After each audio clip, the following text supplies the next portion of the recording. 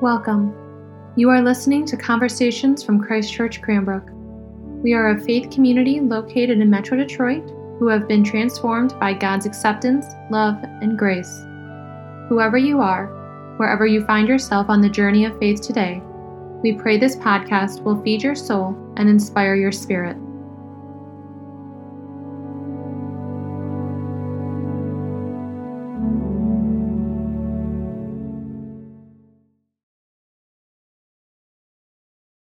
In the name of the loving, liberating, and life-giving God among us, amen.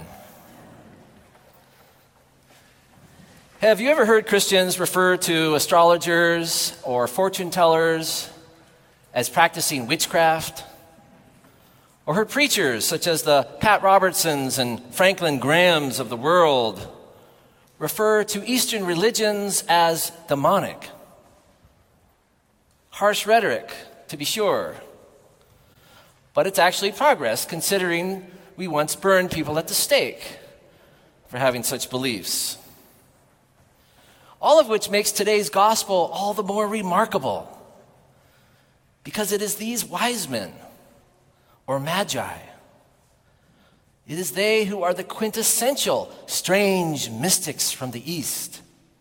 Astrologers, magicians, Zoroastrians, we don't know for sure who they were.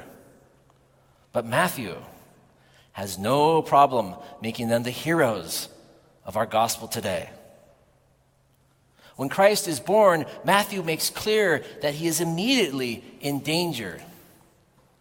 But it is this group of strangers from a strange land, non-believers who follow stars and listen to dreams, who end up saving the day. By telling us the story of the Magi, Matthew is making a huge point that can often elude us. And that is that no one is outside of God's love.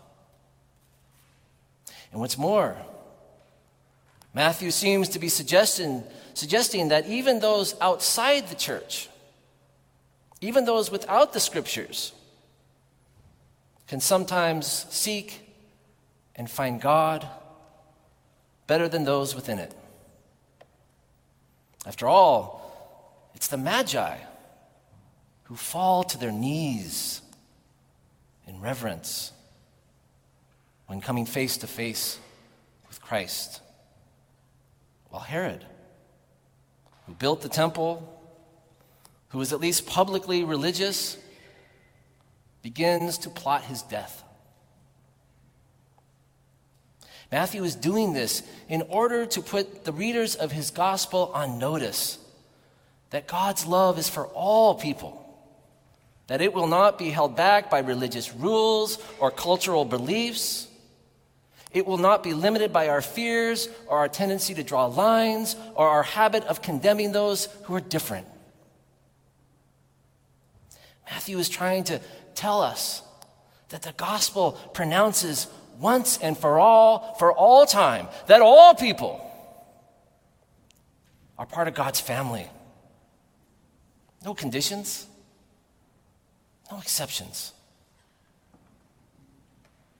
And I find it so remarkable that this fundamental idea, this universal, unconditional love of God for all of God's children that lies at the heart of the Genesis story, that fueled the prophets, that is at the center of everything that Jesus did and tried to teach us, I find it remarkable that it's a lesson that the church still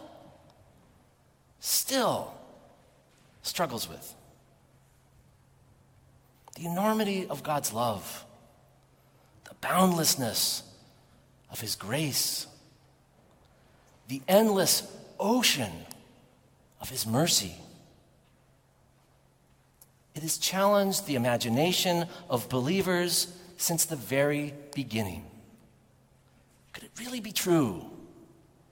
Could God's grace really be a gift? Could God's love really be my birthright? could all really mean all? It's all so contrary to the ways of the world that it can be hard to believe. And so as time went by, we couldn't help but add some of our own requirements, some of our own conditions, attaching strings wherever we could. But thankfully, the arc of history and the Holy Spirit come again and again and again to challenge our understanding of who is in and who we once thought was out. Each time pushing the church to expand its circle wider and wider. Each time including more and more of God's children in its understanding of God's grace. But it's not just the journey for the church. This is the journey for all of us. This is the journey that Jesus comes to invite us into. It's a journey that the Franciscan priest and author Richard Rohr suggests we could break down into 3 basic stages. The first is love of self. To accept and honor our own dignity, our own worthiness, as something we don't have to earn, as something we don't have to win, as something no one can take away. And many of us will spend much of our life working that one out. But with the grace of God, if we can just take it into our hearts enough, if we can just trust in it enough, we can move to the second stage. We're confident of our own sense of worth. We can start to practice love of others, beginning with those in our tribe, with our friends, with our family, those who look like us, those who live like us, those who speak like us, who believe like us, who go to the same schools and live in the same neighborhoods. But of course, the key is that when we do get to this stage, as all of us will, that we don't stay there. We don't get comfortable there. Because if we never move beyond those who think like us and vote like us and worship like us, then we will find ourselves forever mired in the endless tribalism that plagues our country and our world. This is the place from which the Great Commandment is calling us out of. This is the place it's trying to free us from, so that we can move to the third stage, which is the love and acceptance of those who are different. Those who talk differently, who think differently, those who believe differently, whose practices we don't understand, whose ways make no sense, whose culture seems so backward. And this final stage also includes loving those we don't like, those who strike us as pushy, demanding, privileged, self-centered, rude. And it includes loving those who don't like us, who call us un-American, who call us unchristian, who call us heretics or abominations, who abuse us, who hate us, and even harm us. In other words, the people that Jesus called our enemies. If we can make progress here, if we can lean into this third stage, it means that we are discovering what Jesus tried to teach us on the cross. That we must surrender our will in order to find God's. That we must die to ourselves in order to truly live. Matthew introduces the Magi at the beginning of his gospel to invite us into this last stage of the journey. In the same way that Jesus would later do with the Samaritans, the tax collectors, the prostitutes, the religiously unclean, the culturally invisible and disposable. In the same way, Matthew is making it clear that Christ is revealing something much bigger and much bolder than any religion could ever try to control or to contain. As you heard in Paul's letter to the early church who also struggled with this, it has now been revealed by the Holy Spirit that the Gentiles, that is, all people, have become fellow heirs, members of the same body, and sharers of the same promise in Christ Jesus through the gospel. That is the light of Christ that the season of Epiphany invites us each to manifest. That is the light of Christ that we are called to bring to the dim corners of our world. And it is the light which the Herods of the world will try to extinguish at every turn.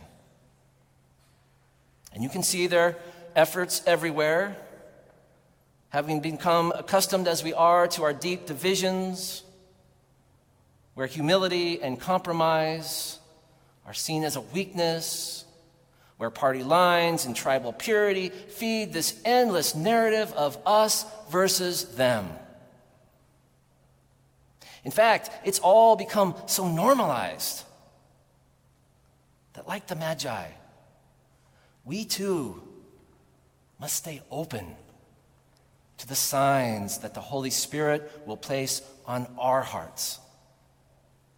Because the Herods of our world come disguised as normal life.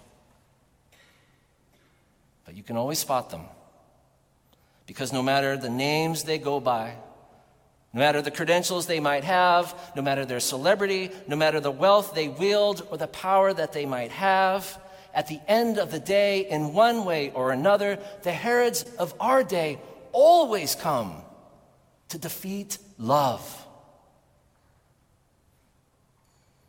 The very love that sadly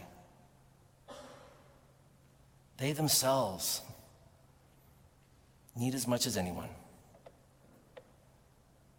And so they come instead to divide us, to scapegoat us, to pit us against one another. They come as the voices who tell us that some matter more than others, that our fears of the other are somehow justified, that our prejudices and our judgments are somehow sanctified. They come to foster comparison and rivalries, to keep us focused on the need to be right and our need to win, our need to be on the in crowd, and remain blind to those left out. They come to turn life into a treadmill, driven by competition and scarcity, and forever trying to keep up, keeping us busy and so exhausted that we actually can become isolated, running so fast to keep from falling down. We miss out on our own humanity by missing out on one another's. In fact, if we are honest, the Herods of our day are just as likely to be us. Whenever we get so lost in his system, so caught up in it, that we forget that we are called to change it. We are called to stand against it.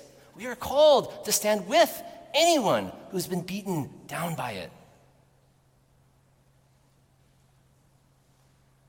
As we begin this Epiphany season, my prayer is that we would also follow in the footsteps of these strange Magi from the East, let us also bow down and pay homage to the enormity and the majesty of God's grace.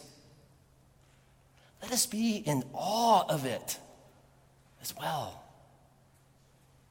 so that we might take Christ's light into our hearts and find the courage to turn our backs on Herod as well. As we begin this new year, let us also leave by another road and look for Christ in the face of strangers from strange lands, in the face of our enemies close at home, whose ways are not our own, whose beliefs we don't understand, but whose image we share, so that the Lord might rise upon you and God's glory appear over you, so that nations come to your light and kings to the brightness of your dawn. Amen.